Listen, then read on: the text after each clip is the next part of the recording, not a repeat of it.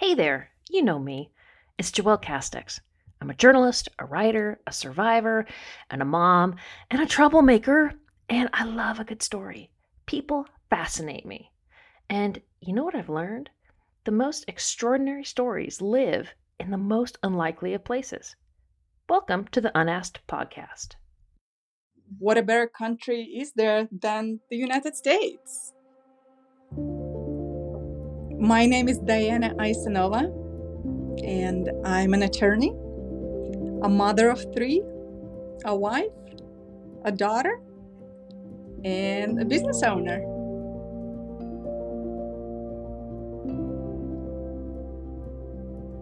Running clubs are totally amazing things.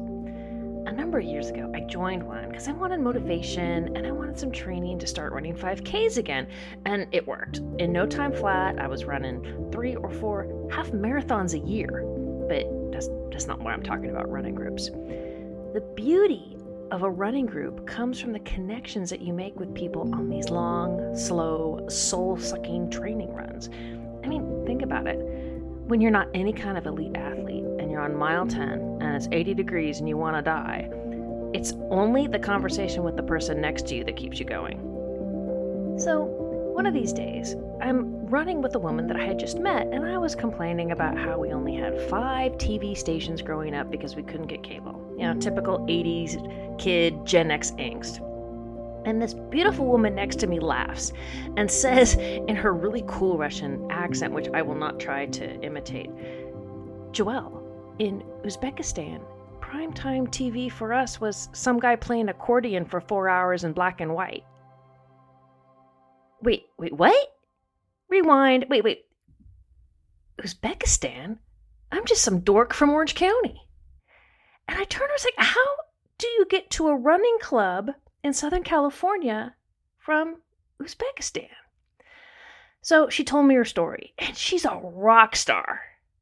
Since Diana came to the U.S. in 2003 at age 19, she's learned English, gotten her degree, become a lawyer, started businesses, and had 3 children. And, what have I done since 2003? Well, not that. Now I get to share her with you. This is Diana Isanova. And this is an amazing story about the American dream. I was born and raised in Uzbekistan, Tashkent, Uzbekistan. It's one of the former republics of USSR. It became independent, I believe, in 1991, and it's located south of Russia.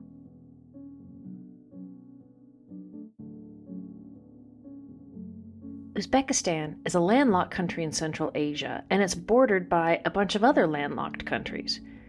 It's surrounded by Kazakhstan to the north, Turkmenistan and Afghanistan to the south, and Kyrgyzstan to the east. Most Uzbeks are Sunni Muslims. Tashkent, the capital, is a modern city. Views of the political state of the country vary depending on who you ask, and it has changed dramatically since Diana left the country in 2003. But when Diana's mother was younger in the 1970s, Uzbekistan was a land of opportunity. After World War II, the Soviet Union encouraged people, especially educated scientists, artists, and teachers, to settle in the outlying Soviet republics, such as Uzbekistan. Diana's mother's family moved from Moscow to the landlocked republic soon after. Diana's father was a Tatar, a member of the Turkic ethnic group that spans much of Central Asia. She met my handsome father. She couldn't resist, and they got married and had my sister and me. And that's where I was born and raised. The way I remember is it's quite conservative in terms of what women cannot, should not do. It is very friendly. People are very friendly. the Uzbekians are great hosts. When you come to an Uzbek household, you're always offered some tea and some food. You will never leave without being fed with something. It's just one of the customs. It's the capital of Uzbekistan. Tashkent is the capital of Uzbekistan. So it's a large, I want to say, modern city. The city is very clean and the infrastructure is well organized. The climate is very sunny. We have a lot of delicious fruits because thanks to the sunny weather. So Uzbekistan is primarily Islamic. Islam is the religion, but because it used to be part of USSR, it all kind of got mixed with Russian culture. Russian language, when I was there, when I was in Uzbekistan, Russian language was the predominant language, although and there were separate schools for Russian speaking people and for Uzbek speaking people. At that time, everybody who wanted to get a good position needed to speak Russian because, again, that was the language of business, that was the language in politics mainly. But just when I was leaving, I felt it was changing and Uzbek language was valued a little bit more and promoted more. So I remember it became a requirement for everybody to take Uzbek language class in school and take tests at the end of the year. I wasn't really following the changes as much. I did hear from my relatives, that Tashkent has changed for the better. Its infrastructure improved. It became more westernized, like the rest of the world. And they say if I come to Uzbekistan now, I wouldn't even recognize the way it looks.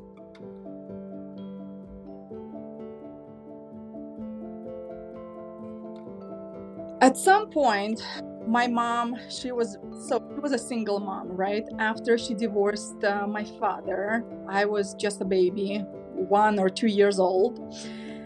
She was raising me and my sister by herself. Again, she is very entrepreneurial herself, very strong woman, very determined, and she opened her business to be able to stay at home with us and provide. At some point, she decided that Uzbekistan cannot offer too many opportunities to us, and she decided to change countries. And what a better country is there than the United States? She was like, this is the place to go to. She looked at the map and chose the state that is closest to the climate in Uzbekistan, which turned out to be California. She was like, okay, I have no idea how it is there, but we're gonna go there. Once she decided to move here, it was all about finding a way how to. Eventually, she found some sort of exchange of talent program that between a local university and a university in Uzbekistan, and they did exchange of professors who were teaching certain arts, and because she is a ceramics artist, she knew a lot of local, unique ceramic how do you say that, techniques and different approaches how to make beautiful art out of ceramics. And that's how she was able to find a way to the United States. When she was leaving Uzbekistan, I was 16 years old. She could not bring me with her. So the only way for her to come to the United States was to leave me behind. I said, Mom, go for it. I'll be fine. It's me and my cat. We'll be okay here. I also had a sister who lived with me, but she decided to leave to Greece just a few months later after my mom left. So a few months later, my mom is here in the United States doing well. My sister left to Greece doing her thing, and me just enjoying the life, being a responsible 16-year-old grown up that I was. I was still studying at Cirque and Estrade College. I think that's how you say it. And I was finishing my second year. That's right. I was finishing my second year, so I had 2 more years to go. And I was working as a waitress. I was doing very good actually at that job, so I was fine. I had a good income. I kept myself busy during the day studying, and I had a bunch of hobbies at home. If I had to make it on my own, I had to make it on my own. Well, Diana thought she was a grown-up. Remember, she's basically the equivalent of a high school sophomore. Yes. I was, well, now looking back, that's the reaction I get. I was only 16. Back then, I was like, I'm already 16. I can do it. That's a different perspective, very different. 3 years later, Diana's mother was able to bring her now 19-year-old daughter to the United States. So when I just came to the United States, I didn't speak the language, I didn't speak English, and I wasn't quite sure what I wanted to do. I started with ESL classes, English as a second language, at a local community college.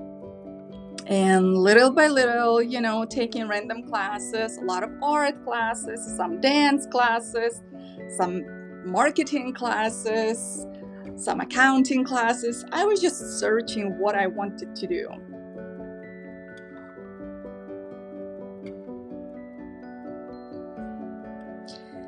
Meanwhile, I met my husband, got married, and we had our first daughter. So now I'm married, I have my first daughter, I still don't know what I want to do. My husband, he's a very wise man, and I'm so lucky to have him. He was like, well, why don't you find something that is not too specific, but something that is not too general either? And we ended up choosing economics as my next major. So I got my AA, associate degree, and transferred to a local university to receive my economics, bachelor's in economics. But just economics was not enough for me. I'm very entrepreneurial. I love anything business related. So I decided to go to business economics. And that was my major. I spent there about 3 years, graduated. And then what? Then I had to decide what to do next. Again, we had a conversation with my husband. Oh, but by the time I graduated from my university, I had a second daughter. So now I have 2 daughters. I have bachelor's degree. But I didn't feel like I finished my education. I wanted to get the highest level of education I possibly can, to feel satisfied. This is just something I always wanted to do. But again, I had to make a choice. What to learn, what's it gonna be? And I was considering to continue and study economics further. But my husband said, why don't you become a lawyer? At that time, I was like, a lawyer? My goodness, how can you even suggest something like that? Me, an immigrant with 2 kids, I didn't write well at the time. I had a good understanding how it should sound, but I have never sat down and wrote a very nice, long essay, let's say. So I was like, no, you're crazy. That's never gonna happen. He was like, okay. Again, being as wise as he is, he was gently feeding me this idea over time.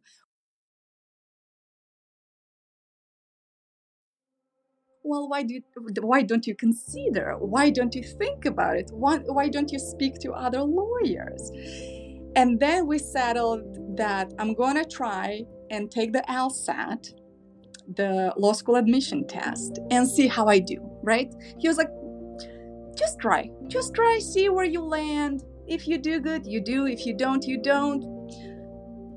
No problem, no big deal, right? Just study for a few months, take the LSAT. I was like, okay, convinced. But I love challenges.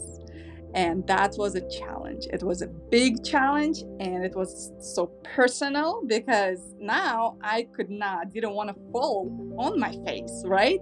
If I set out to do something, I have to do it well, to the best of my abilities. So, and I studied and studied and studied some more. At that time, I was pregnant with my 3rd daughter. So I couldn't really drink coffee or caffeinated tea. I couldn't study for too many hours because sitting was uncomfortable. And at home, I had 2 babies to attend to, right? So it was challenging. But again, I don't mind a good challenge. I took the test. I did relatively well, but I knew that I could do better. So I gave birth to my baby and decided to retake the test, retake the exam. So I spent a couple more months studying for it, and then I took the test. I did better, and that was the score I applied with to multiple schools, and that was the score that allowed me to get an admission to a number of great schools and receive scholarship offers and kind of paved the way to become a lawyer eventually.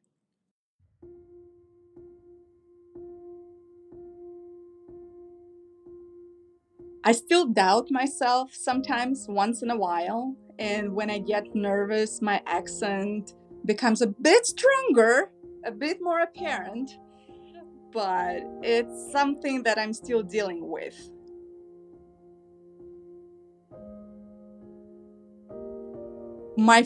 When I just came here, I didn't speak English. I felt so uncomfortable speaking to people. I remember my first moment when I said, okay, I think I can do it. It was when I went by myself to a Starbucks in New York and ordered a cup of coffee. And the person didn't ask me, excuse me, what? Or what did you say? Or could you repeat that? He's just like, okay, I know she wants a cup of coffee. And that was it. I was like, okay, I think I can conquer that eventually. So I was and continue studying English. I usually have a little notebook with new to me words that I write down and try to use them in my everyday conversations. I constantly try to expand my vocabulary, to improve my accent. I have considered hiring an accent coach, but just never got to it. I still might at some point.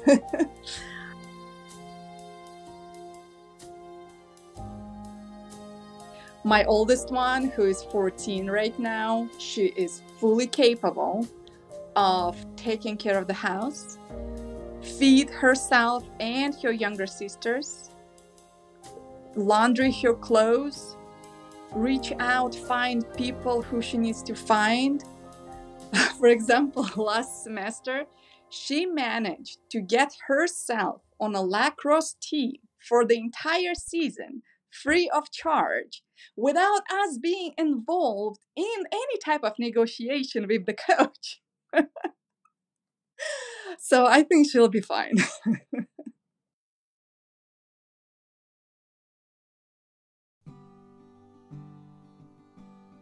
I feel like this topic is almost controversial, because there are a lot of people who say that American dream is dead, is not there anymore. It's vanished. People don't know what they're talking about. I tend to disagree. I think American dream is alive and well. You just have to work for it. You have to believe in it. You have to accept the challenges and just believe in it. If you start with, I don't believe I can do that, you will never be able to do it. And luckily, I was able to change my perspective, because at some point, when my husband said, you should be a lawyer, I said, that's never going to happen because I cannot do it. He was able to help me to change my perspective and believe in myself and know that I can do it. Yes, I'll have to work harder. Yes, I'll have to study longer hours. Yes, I might have to retake some tests or whatever needs to be done. I'll just do it. But eventually, I will be able to get to where I want to get. And that's exactly what happened. So I believe American dream exists. It's there. You just need to find what it means to you and go get it. I was, as a regular kid in Uzbekistan, had a few toys, not too many. My toys were the same as everybody else's toys. I had a few beautiful pieces of clothes that, again, was very similar to what everybody else was wearing. We didn't have too much activities. We had a couple of TV channels. One of them was black and white. The other one was in Uzbek language. So we didn't spend much time watching TV growing up. Most of our time we spent outside socializing with other kids, or not socializing, or just, having fun, playing around. And maybe doing some arts and crafts at home, which was my favorite hobby. I love doing arts and crafts. Like my experience growing up would be very similar to a person growing up in Kazakhstan during the same years, or in Russia, or in Armenia. Because when it used to be one huge country, we had the same standards, same activities, same type of entertainment. There was really nothing different. It was very simple, very humble. I went to a movie theater once, as far as I remember. That was it. We got our own TV when I was about 7 years old. We owned one ball that we played with every day. We didn't own a bike. Yeah, so I guess we were forced to be very creative to figure out how to entertain ourselves without having any tools, really. So we played games, word games, ball games, and games that we created ourselves, really. Oh, and we did play cards. That's right. Yes, card games was a good and fun entertainment. That's the one. We lived in an apartment on the 4th floor without an elevator. So it's a trip up and down at least twice a day. And groceries would be carried. You would walk to the closest bazaar because we didn't have markets. That's an outdoor, very traditional Uzbek bazaar. And it was wonderful. If you forgot to buy something, you forgot to buy something because you're not walking 20 minutes back to get that one item. All the movies we saw, TV shows and whatnot, they were all translated into Russian. Synchronized translation. So, it was very different for me to hear for the first time the real voice of Robert De Niro. Because he didn't speak like that in Russia. When I was watching movies with him, his voice sounded really differently.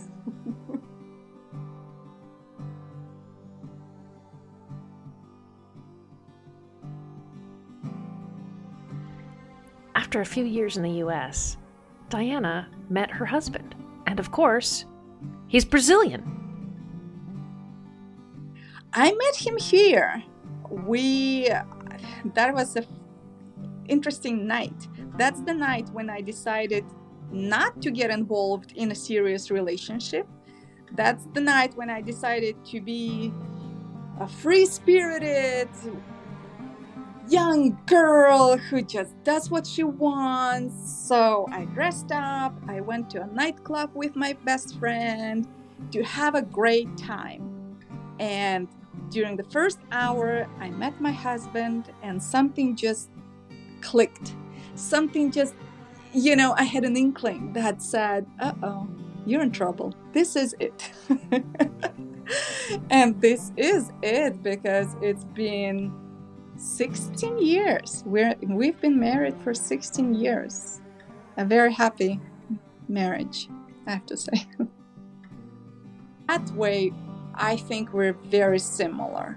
We are also very practical, which I believe also comes from growing up in a humble and frugal environment.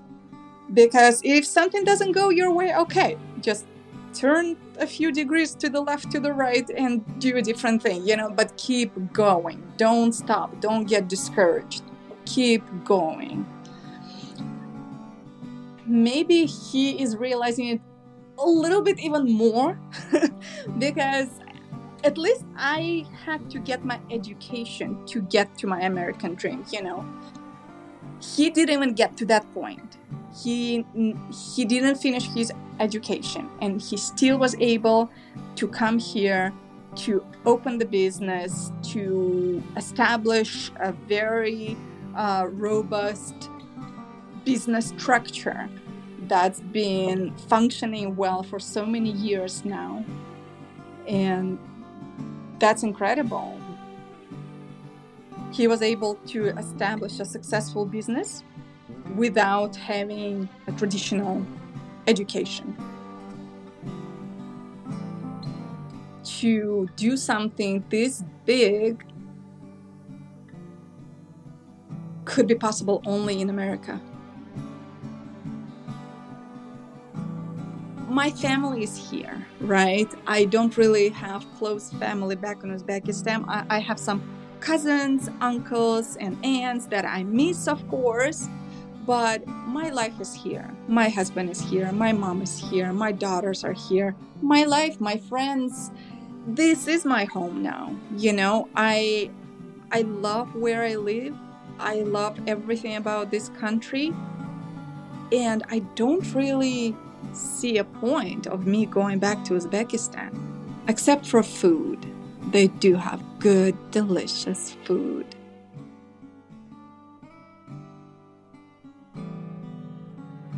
It's all about what you're telling yourself. If that's what you're telling yourself, then no one will be able to change your mind.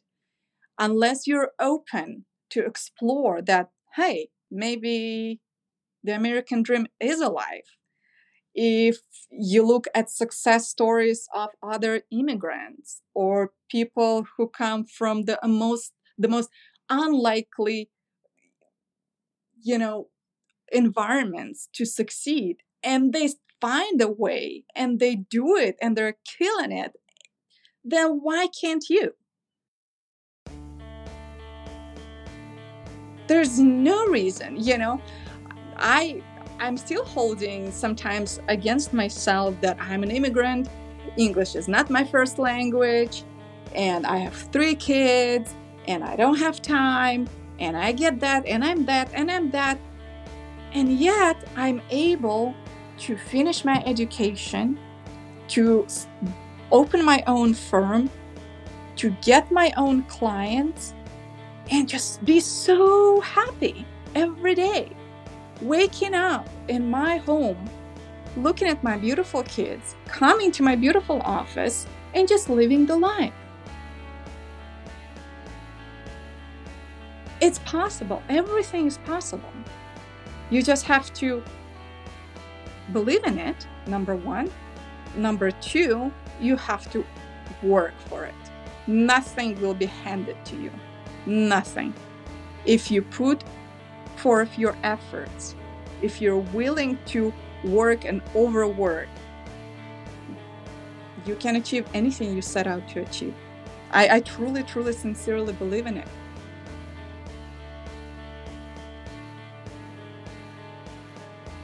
If I'm able to help just one person to believe in themselves, to decide that something that they kind of want to do, but so not confident that they can do it. If I'm able to help them to change their own mind and make them believe in themselves that yes, you can do it, just do it. Don't sit and think about it. Don't contemplate how difficult it's going to be. Just stand up, make that first step, and then the second step, and third and fourth. And before you know it, 5 months later, you're halfway there. So if I'm able to create that impact by setting the example of what I'm doing right now, it would make me so tremendously happy. Like, honestly.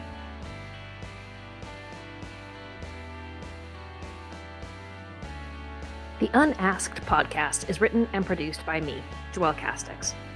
So if you like what you're hearing, give us, and it's really just me, a 5-star rating on Apple Podcasts and anywhere you stream quality entertainment. Plus, tell your friends and tell everyone who's a podcast junkie. If you want to learn more about our guests, you can visit our website at unaskedpod.com. And that's also where you can find links to all of our socials and our Patreon page. And if you know of a story that needs to be told, an extraordinary story in a very unlikely place, you can contact me there. Thanks, and until next time.